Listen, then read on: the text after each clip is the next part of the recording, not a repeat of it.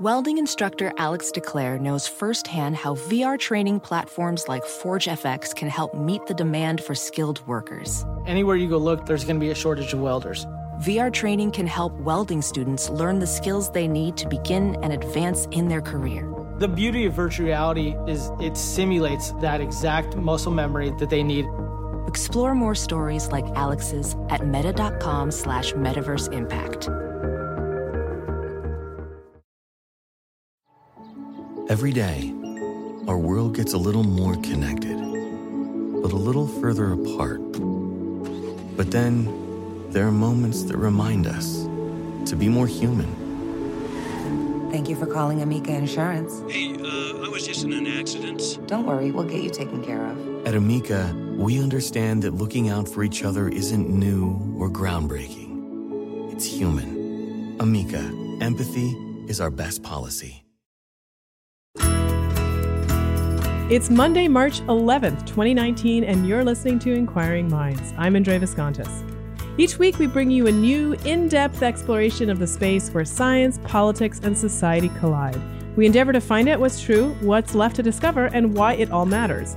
You can find us online at inquiring.show, on Twitter at inquiringshow, and on Facebook. And you can support us on Patreon, where you can find an ad-free version of the show. And you can subscribe to the show on iTunes or any other podcasting app.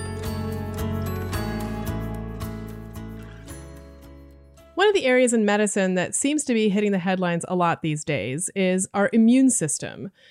We hear about it when we hear about people who have trouble with vaccines, who wonder about herd immunity. We hear about the rise of allergies in children and how that might be related to an overactive immune system. And we hear about how the immune system now is being harnessed to fight cancer, which ultimately is an immune disease. What we don't often hear about are the personal stories and how the immune system can be very individualized. It is, of course, a product of genetics, but it's also a product of experiences. And as the allergy situation shows, we now seem to think that the treatment for extreme food allergies might eventually be seen with small doses that teach the immune system something that it seems to have missed out on earlier in life. And of course, that's exactly what vaccines do. So to get to the heart of how personal stories of immune system function can help us understand a general universal principle that can apply to all of us, we can turn to Matt Richtel, who's a New York Times best-selling author and also a Pulitzer Prize winner. Now, the immune system is not in my area of expertise, so I asked our special guest host, Adam Bristol, to take on this interview. Welcome to Inquiring Minds, Adam. Thanks, Andre. So tell me a little bit about why you chose this particular book and what brought Matt Richtel into our studio. Sure. Well, as you mentioned, the immune system really sits at the boundary of health and disease, so it's absolutely critical. And I've been following the field of immunotherapy for cancer for quite some time. And so it's an area of great interest to me. And then Matt had a really poignant and informative article in the New York Times, I think in 2016, where he described a childhood friend and his battle with lymphoma and his experiences with an experimental cancer therapy that, again, worked through the immune system. And so the book came out across my desk, and I put two and two together, and it seemed like a really great opportunity to hear what Matt had to say. So Matt's book is called An Elegant Defense, The Extraordinary New Science of the Immune System, A Tale in 4 Lives. I'm pleased to have author Matt Richtel, who's a New York Times reporter, author of numerous works of fiction and nonfiction. His Pulitzer Prize-winning reporting led to the 2014 book, A Deadly Wandering, which examined the pernicious effect of mobile phone use on attentional tasks like driving. His new nonfiction work is entitled An Elegant Defense, The Extraordinary New Science of the Immune System, A Tale in 4 Lives. The book explores the current understanding of the human immune system in health and disease, as illustrated through the lives of 4 individuals for whom the immune system became friend or foe. Matt Richtel, welcome to Inquiring Minds. Oh, well, thank you for having me, Adam. So I'd like to start in August of 2016. Your feature article appears in the New York Times, and you describe a childhood friend in his battle against lymphoma. Could you tell us about that story and how it relates to this new book? Yeah. So may I tell you about Jason? Please. All right, you got to picture this guy. He was in high school, Mr. Everything. He was all-state baseball, all-state basketball. He was a great-looking guy. All the girls loved him. But in our small group of friends, he was also a leader because his infectious laugh was often directed at himself. So he was kind of the all-American kid without being a jerk. The good kind of jock, you might say. But there was a blemish, Adam. His dad, who was also a pillar in our community, my little league coach, died of cancer when we were in 11th grade. And I think it sent Jason off on a path that we can talk about later, but he never quite settled down. All right, you with me on, you got a good picture of Jason? I do. So now fast forward, and many of us have moved on with our lives, and we're still friends, sometimes at a distance, the 7 of us who were close in high school. And Jason, in 2010, starts to feel a scratch in his throat. And Jason, I mentioned, didn't quite go the straight and narrow. He fell a little bit off after his father died and didn't take great care of himself. That scratch in his throat turned out to be lymphoma. At the time, it seemed quite fortunate, Adam. Hodgkin's, supposed to be curable. This kind was not. He wound up 5 years later with 15 pounds of cancer in his back, doubling every few weeks. So here's this Herculean, magnificent guy. You know, we all cherished him. We looked up to him. He was the leader of our group, and he was now sent to hospice. His oncologist tearfully told him, "Jason, I love you, man. It's time to go home and die." Okay, so just for a moment, full stop. Here's this great guy. Very year his dad got cancer, he gets cancer. Turns out, as he's at home in hospice, he says, "Hey, could I take that one drug?" That one drug was called nivolumab. It was immunotherapy. It wasn't on the market yet. It wasn't approved for what Jason had. He was in hospice at home, sent there to die peacefully. He took this drug, and a few days after he took it, I kid you not, his girlfriend wakes him up and says, "Jason, you're not going to believe this. Your tumors have disappeared." I love it. As I tell you this, Adam, I am getting shivers. Now listen, I had been good friends with Jason in high school, but not great friends. Over the years, we became very good friends, and through his cancer battle, I and some of the rest of our group rallied around him. And so I'd been following him closely. And when he called and told me this, every cell in my body crystallized because, first of all, Jason was not going to die, perhaps. And number two, I'm a journalist with the New York Times, and I am wired, I am congenitally built to understand curiosities like this. And I picked up my pen faster than you could say, "Matt, you should pick up your pen." And that commenced what was not only the story that appeared in the New York Times, but something much deeper for me. And this is actually how I tend to report. I get frustrated when I don't understand the underlying issues. So it wasn't sufficient for my hyper curiosity to understand immunotherapy. I had to understand the immune system in the first place. What was this thing? What is this thing? And how the heck did we come to be able to tinker with it such that Jason, Lazarus-like, could rise from the grave? So you pull this thread, you're interested in the immune system, Yep. and boy, that thread just keeps going and going and going all the way to basically, I think your book starts in the 17th century with a chicken. So you went pretty far back. Jason was so tenacious on the basketball court. I mean, he used to, you did not want to be covered by that guy. And that's a little bit how I approach a question. Like, you're going to have to peel me off the floor at the end of the game because I'm going to tear that question back to its origins. And yes, the Bursa of Fabricus, or I can't even remember how you pronounce it. We went back that far to the very questions that led us to understand the immune system, which frankly, remarkably, have been pretty darn has been pretty darn murky to science until quite recently. Even still, some of the most basic questions remain unanswered. But over the last 70 years, with pickaxes and, pith helmets, immunologists have really made great strides. And what I loved about the book is that for Jason, we learned about a modern advancement that is harnessing the immune system to combat cancer. Yes. So in that case, we're trying to say, immune system, be our friend, help us out here. And of course, that's what keeps us healthy most of our waking life. Right. Now, we also meet 3 other lives in the book, Bob, Linda, and Meredith.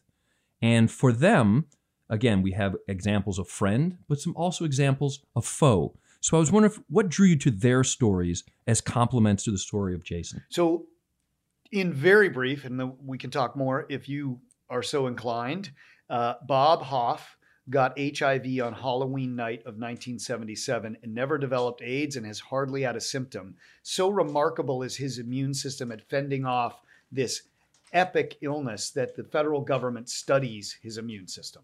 So that's Bob.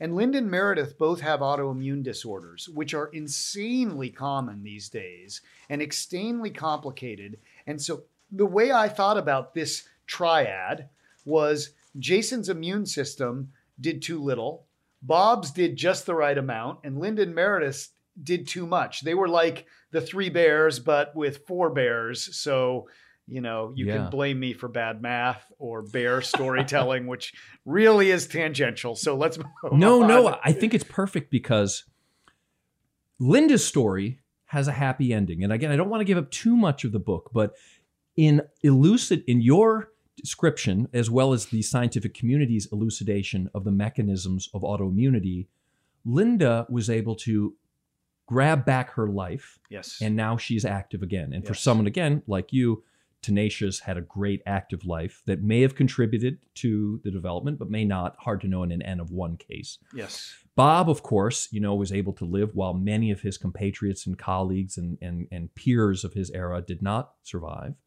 But so it's a happy ending for Linda, but Meredith is a different story. It's a bit more complex. To me, it conveyed, look, we've achieved a lot, but there's still much more yet to discover. And just to take this down from the 30,000 foot view, just even 1,000 feet, those 4 people illustrate the breadth of possibility. But together, what they illustrate is the exquisite balance that the immune system seeks in keeping us healthy. And they also show the challenges in maintaining that balance and the challenges that we have as science, as individuals, as communities in helping an immune system that is so finely tuned and in some cases so easily thrown off.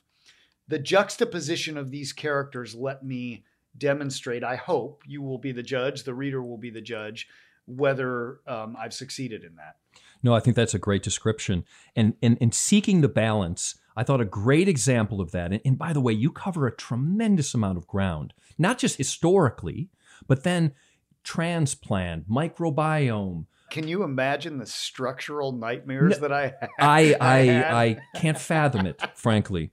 But again, this notion of the yin-yang, the challenge that is the immune system having to protect self, but yet also not carpet bomb self when things do go awry. And I was wondering if you could talk about, we meet some incredible scientists, one of whom is Sarkis Mazmanian down at Caltech, who studies the microbiome. Yes. And I thought your description of his work in which, yes, the body fights bacteria, but it also harbors and learns from bacteria. I wonder if you could talk a little bit about your interaction with Dr. Mazmanian. Let me talk about that and just say, I love your description, and it reminds me that I have rethought my place in this world. And when I say that, I mean, when I picture myself, at times I see myself as if in a matrix, except that all those dots or ones and zeros are organisms swarming around me. And I have come to think, owing to conversations with people like Dr. Mazmanian and others, that we are this kind of unit of organisms surrounded by billions and billions of bacteria, virus, parasite, many of which are not dangerous to us, as the scientific community would say, commensal with us. And so I will see myself in this matrix-like setting. When it comes to Dr. Mazmanian and others, I think where I start grounding myself is in the idea that as we evolved, we did so in this world of organisms that to our eye is invisible, but is ever present. And we would not have survived had we not learned to be largely cooperative in that environment. This is an essential notion to the immune system, but also to how we survive just evolutionarily, how we moved through evolution and time was by cooperating with these organisms. A good example is the microbiome, and arguably the best example. We have not really thought of the microbiome much until 20 years ago. I mean, you can read papers about it, you can read speculation about it, you can see sort of scientists who were considered backwater, or, you know, they would be the people today who couldn't even dream of getting a grant, but they sat in their basement saying, "Honey, I'm telling you, there's something in our gut. Oh, right. You gotta believe me." And she was like, "I know you're right, dear. Come to bed." And stop with the diagrams. But now we understand that inside our gut is this population of organisms that, far from being foreign, or rather far from being exclusively not self, are essential to self, even if they are not human. Does that make sense? It absolutely does. So let me just start with one interesting thing Dr. Mazmanian points out, and I think we understand this now broadly. When I say we, here I've unfairly lumped myself in with the smart immunologists, but this is what they have it's the proverbial we. The proverbial we. It's the scientific community. The scientific community who looks at this understands that the gut is not isolated as we once thought. We have tended to think that the gut and the brain really are cordoned off from the immune system as we've thought about it. What's happening across the gut, let's call it body barrier, is much more complicated. And what you wind up seeing is signals sent across that barrier. You know, we've thought about the microbiome as this separate, isolated entity. What Dr. Mazmanian and others talk about is the way the bacteria communicate across the lining of the gut into the body and even stimulate essential parts of the immune response or the immune system. This is revelatory to me. It's revelatory to me both at the high level, because it shows how essential the cooperation is between us and the organisms in our world. It's also revelatory because it shows to me on a micro level that there are some parts of the immune system that can't function without a healthy gut. Now, why would that be? Well, there's two reasons. One is the bacteria, the microbiome, wants to survive. To be lay about this, it don't do no good to the microbiome if you die. Exactly. So the microbiome needs you healthy. And interestingly, that doesn't always mean that the microbiome is telling your immune system to attack. Sometimes the microbiome appears to be telling your immune system to withdraw or retreat. Now, the other interesting thing about this from an evolutionary or a deep science sense is it shows that our immune system actually could not function fully without the gut. It shows, to put that another way, that as we evolved in cooperation or concert with the microbiome, such that the immune system per se, if you wanted to isolate it, didn't have to evolve all its functions alone. It required the microbiome, or it did so in lockstep with the microbiome. Right. And I think we're all familiar with the important role that antibiotics have played in health. Yes. But I think people are also aware of the hygiene hypothesis. Yeah. And then in allergies and maybe autoimmunity, if you get a little pristine in your house, then that often can lead to some counterintuitive health issues. May I, before we turn to the hygiene hypothesis, may I just seize on antibiotics for a second? Please. Because they're a terrific example of an extraordinary innovation that we are learning now we must use much more judiciously, because as we learn about the body and the world, we are learning that some of our most powerful solutions have powerful side effects. And here you mentioned A Deadly Wandering, my previous book. I just want to say that, not to draw attention to it, but say that there is a connection broadly in the human condition between many of our most powerful innovations and the side effects we realize are sometimes equally powerful or as dangerous as the thing itself. Now, the most potent example is the nuclear bomb. We stopped a war. We created something terribly dangerous. Industrialization of food brought more calories to more people and has led to obesity. In the case of A Deadly Wandering, I look at texting and driving, and more broadly, the compulsive use of cellular telephones or devices in general. Communications technology has been a huge plus. We are only now learning just how dangerous it can be, up to the point where you are so compulsively using it, you will die in your car. Similarly, with antibiotics, we created one of the most profound innovations. In this case, I really can't take credit. I'm going to put it on Alexander Fleming. I think 28 or 29, Nobel in 45. And he said in his Nobel Prize speech, he said, watch out. These bugs are going to fight back. And we turned a deaf ear, as we have often done with our most powerful innovations. And the reason we turned a deaf ear is because on its face, the short-term benefits were so pronounced that how could we not use them? We eradicated in one fell swoop so many low-hanging fruit conditions. I mean, think about all those battlefield wounds, all those cat scratches, all those sticks in the foot that really killed people. No kidding, actually killed them. And now you took a pill and there appeared to be no side effects other than lifelong lived.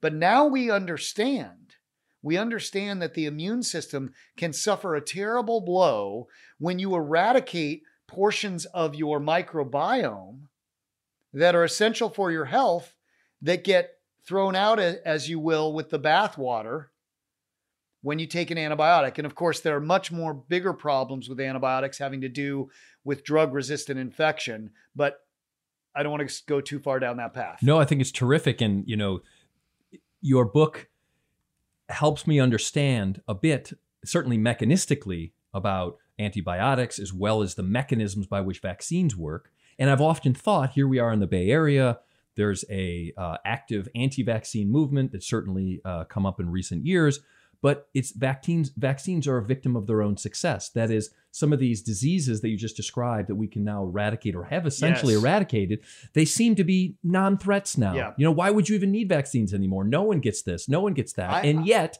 it, by virtue of its success, has give us the illusion of protection or the illusion of no threat. So well said. I just would say this about vaccines. With the privilege that I had to speak to these most authoritative Nobel Prize winners, the heads of the NIH divisions, just go down the list. I was so blessed in this, but I couldn't find a person to say that vaccines aren't a good idea or to do that without a double negative. The most authoritative sources on the immune system would say vaccines are brilliant when they work. And the problem with the scenario you just described, if people start thinking they don't need to take them, we could see a rise in these diseases. I want to return, though, to connect that question about antibiotics to the hygiene hypothesis. It might be useful. You tell me. You guys can't see us. We're looking at each other. We're making eye contact. We're far enough away, I think, not to be sharing bacteria, but it's. You want to know something, Adam? I might sneeze here. Do you know the CDC will say 5 feet the 5 flu can feet? travel. Oh, wow. Yeah, it could be Through the air. particulates in the air. What do you sure. think? What do you think we got here? Oh, no, 3.5. All right. Yeah, well, yeah. I don't know. I've been vaccinated, so.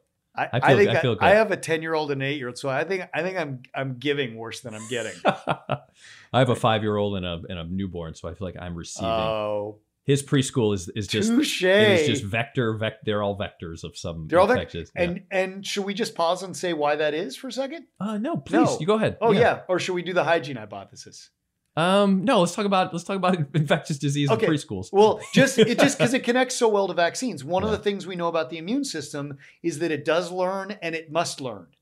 And so those early childhood experiences are acting very much like a vaccination, although in some cases not as pointed, with these very virulent diseases that, you get once, and forgive the basic language, but you could be done. Right. And what works when vaccines work is that you find an attenuated version, a weakened version that still provokes an immune response.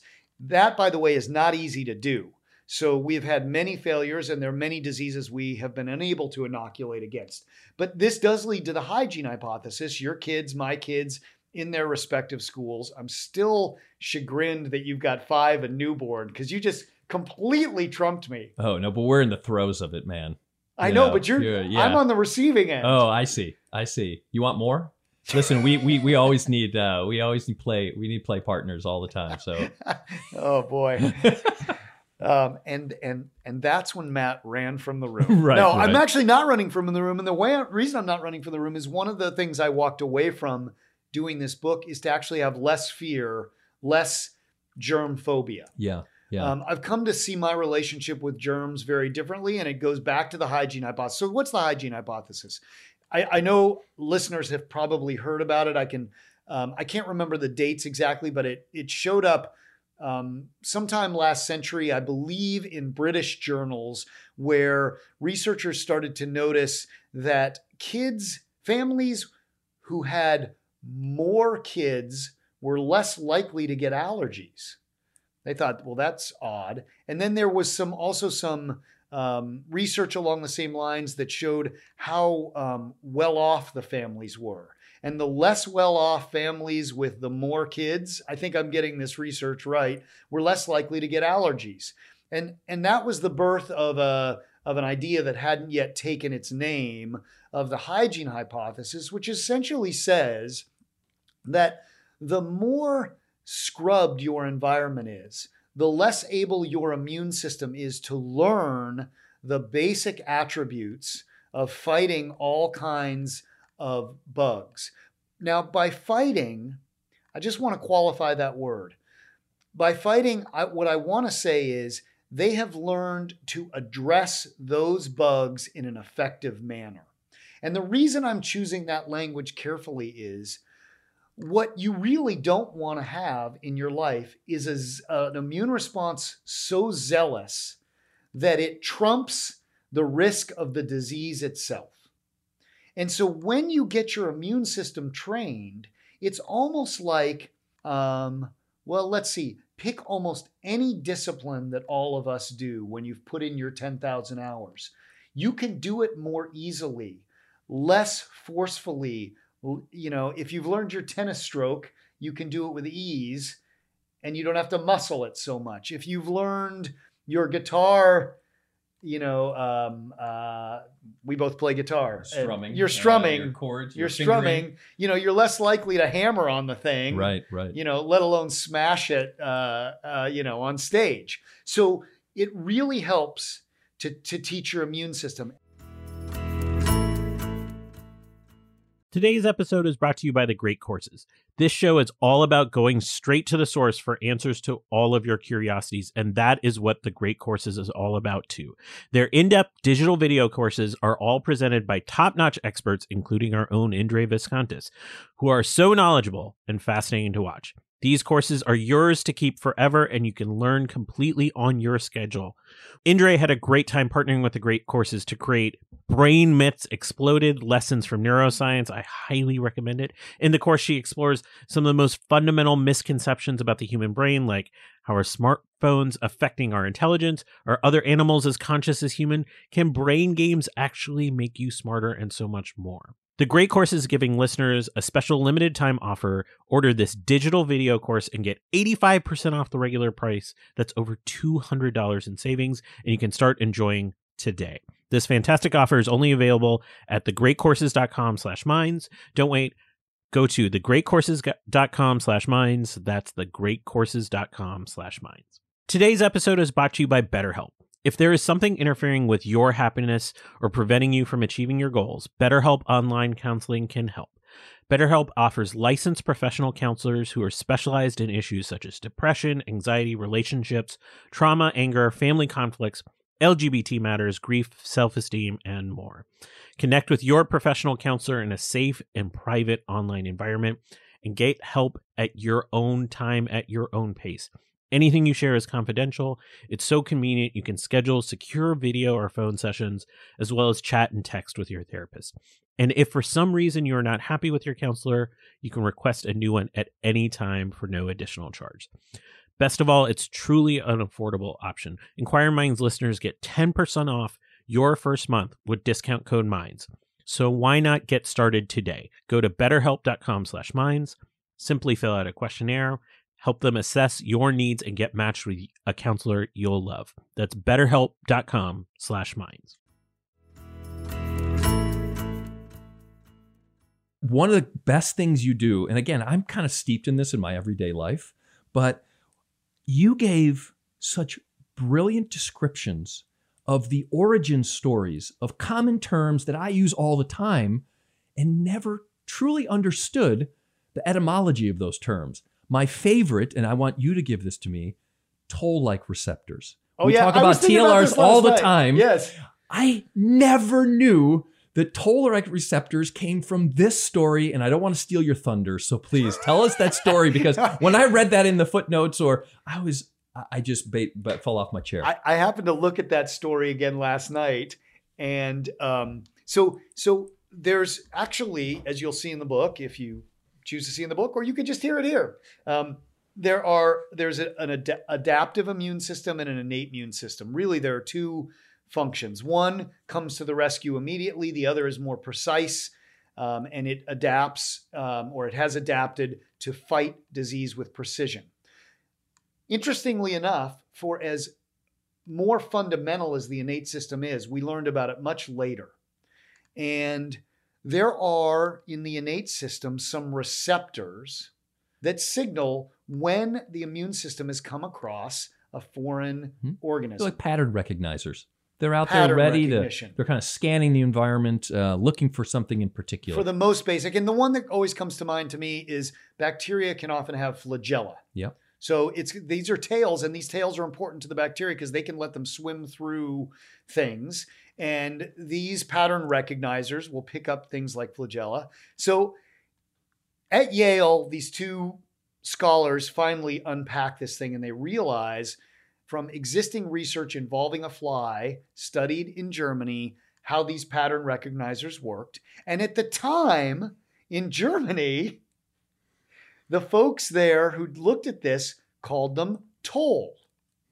Now, when I first heard this, and for a long time I thought, oh, that must be like the toll bridge. Yeah, like a gate or a something. Gate, yeah, yes, of this course. is the it makes gate perfect to the sense. Yeah. Turns out toll in German, you do this. No, I cannot do the accent. So you have to do it.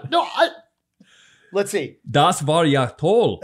As in, that was amazing. Toll. That was amazing. Toll. Amazing. Wonderful. Right. So, and they are. What's interesting about these toll-like receptors, these toll receptors that are so amazing is they set off a generic response. And we could see aspects of this going back like to the late 1880s, where you would, if let's say you got a splinter, you would essentially, and it had bacteria on it, you would see a massive rescue mission. You know, this is the car crash, but a really big car crash, and a big response shows up. This is your innate response. And in fact, so significant is the response, I found this bit of trivia really powerful, that you may recognize, in the days after, say, what looks like a scratch, the area of the wound appears to broaden. And this has to do with almost like clearing out the space, cordoning it off, cleaning it, the janitorial services associated with the immune response, rebuilding the tissue. A lot of that is an innate response. In some cases, you wind up also getting an adaptive response in many cases. And this response revolves around things that surely we've heard of and many of you have heard of. I'd certainly heard of, and I didn't really understand, which are the T cells and the B cells.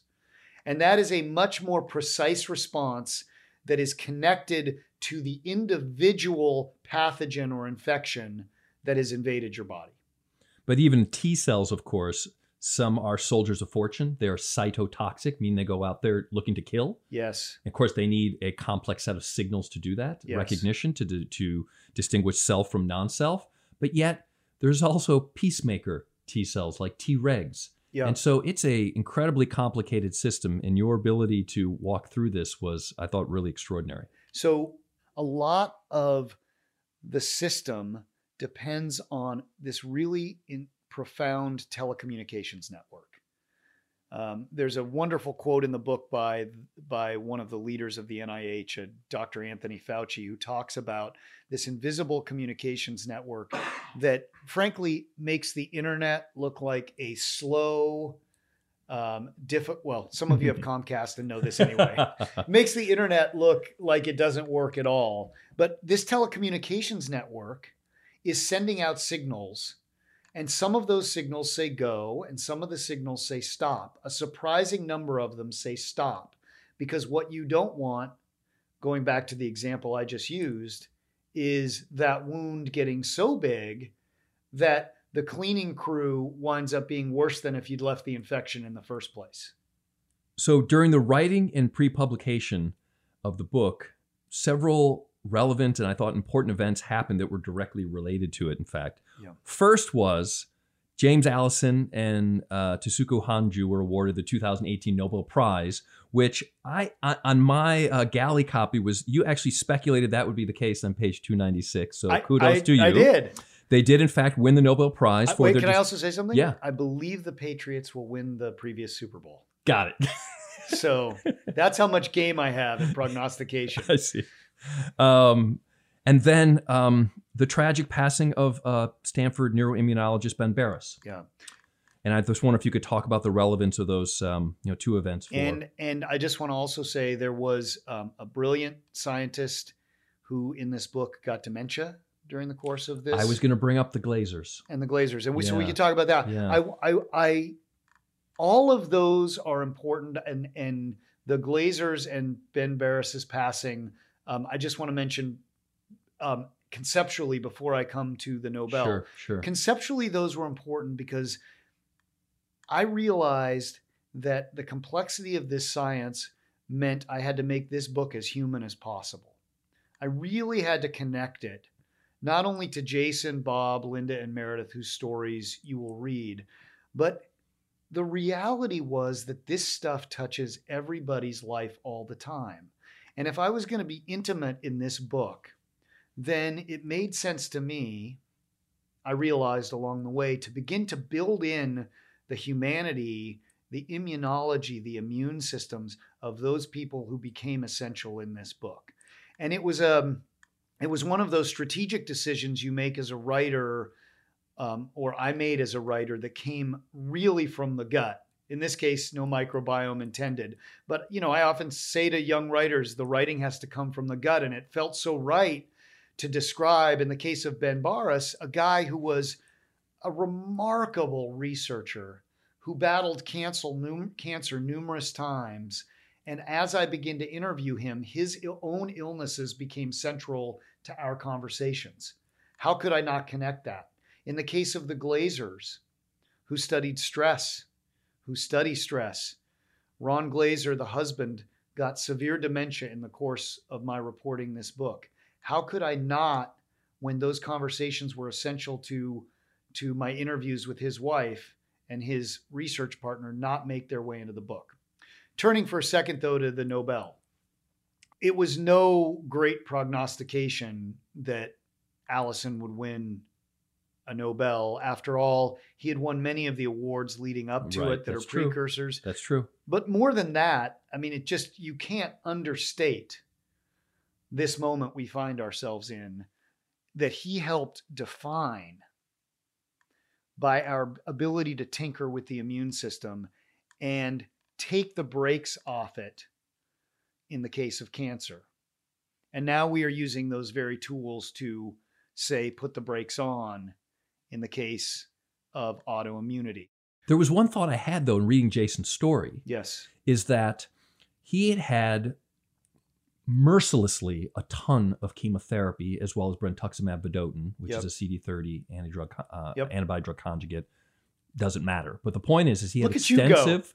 He had to have extensive chemotherapy in particular, and Yep. there is a emerging hypothesis that the cell death that happens by virtue of the cytotoxic chemotherapy can prime or at least provide the antigens needed for immune therapies like nivolumab to do their business, right? Because you're all of a sudden bursting tumor cells, showing the immune system all their gunk and all their mutations.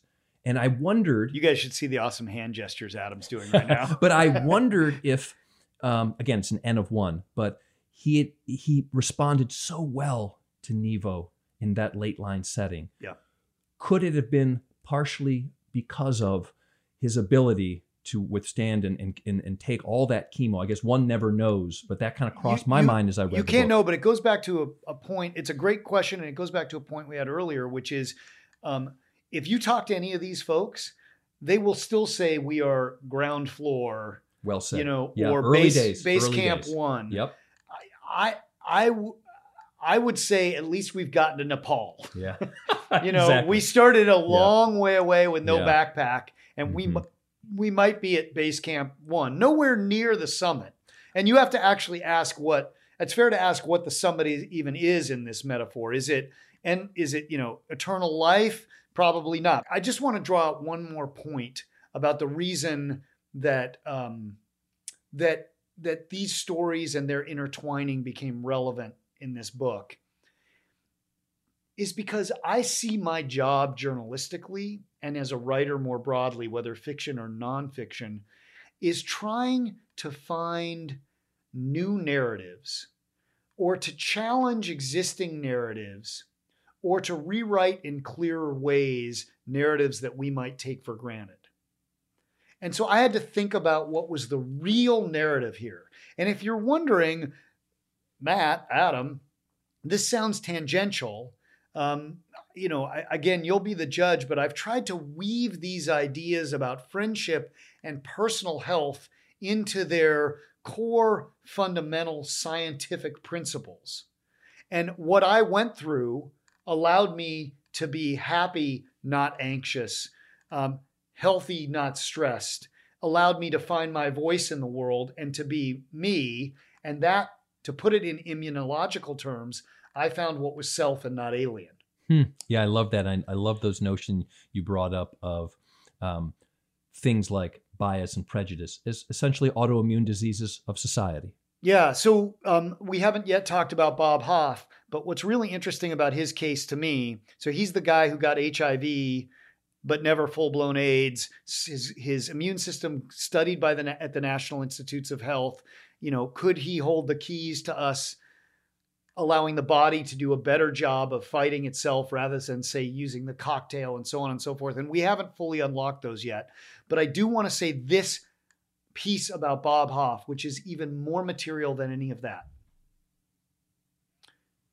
Bob Hoff was ruined as a young man growing up in Des Moines, Iowa. He was a gay man or a gay boy, a boy who knew he was gay, would turn into a gay man, and was just humiliated the way so many were at a certain period of time. He was an outcast. When the AIDS crisis hit, he and his brethren were pariahs. But you know what? If it wasn't for diversity of immune systems like that had by Bob Hoff, the human species would not exist. You know how we got through the Black Plague? You know how we got through the bird flu pandemic? We got through it because of diversity. I make a case in the book that culturally, a failure to appreciate diversity is a kind of autoimmune disorder. That zealous nationalism or neo-nationalism played out can be like an autoimmune disorder. Hitler was an autoimmune disorder. He tried to cleanse society and destroyed all the healthy tissue in the process. He tried to make false distinctions about what is alien. False distinctions about what is alien. Bob Hoff is central to our survival as human beings. This is an argument for the diversity of the immune system, for the diversity of the human population, and for the diversity of the culture. And to just put a final fine point on that, all the revelations in this book, all the scientific revelations, came from multitudes of scientists of international origin. Name your country, the revelations came from there. Only through working together and cooperation do we rise from the grave. It was one of the more profound, emergent lessons from the book that I had never thought of. As a student of biology in my daily life, I've definitely come to understand autoimmunity, but to have it so cogently connected to some of these societal trends that you describe, not just Bob's story, but even some of the larger societal trends, that really struck me as, again, not something I expected in this book. I think one of the things that draws me in this book and A Deadly Wandering is the idea of connecting the primitive essence, the primitive evolutionary behaviors to both the solutions we're finding and the challenges.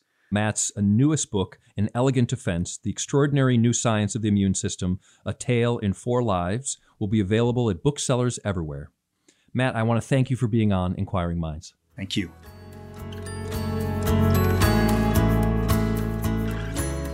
So that was super interesting. And, I think that you can definitely hear in Matt's voice that these stories are personal to him, maybe a little bit more so than his previous book where he talked about distracted driving. No, that's right. And we talked about that in an additional part of the conversation. I'd say A Deadly Wandering, which is another great read. Matt, as the author, his role in that book was more of a very interested third party. He himself never played a prominent role in that book. And that's not the case with An Elegant Defense. Clearly, it was his childhood friend. He was very close to Jason Greenstein. But then towards the end of the book, he derives some very personal life lessons from the work that led up to this book. And as opposed to sometimes when we talk about immunotherapy as a treatment for cancer, we think about this as potentially, a very happy story with a great ending. Ultimately, hopefully, we will have cured this terrible disease. But in this book, it doesn't seem that every story has a happy ending. No, that's right. And Matt's book, I think, is very balanced in that way. Of the 4 individuals he follows in the book, Jason Greenstein ultimately did pass away, even though he had a very early and very dramatic response to his immunotherapy. The cancer did return. That's documented in the book. And there's some other successes of another individual who's battling a rheumatoid arthritis, a disease that can be very debilitating, but advances in immunology have now made that, for many patients, a chronic condition that's actually quite manageable, and they get back to their lives. But for 2 other individuals in the book, there really was no cure. Bob Hoff, who is an HIV positive patient but never progressed to full-blown AIDS, has a super immune system, and one that the scientific community is trying to understand.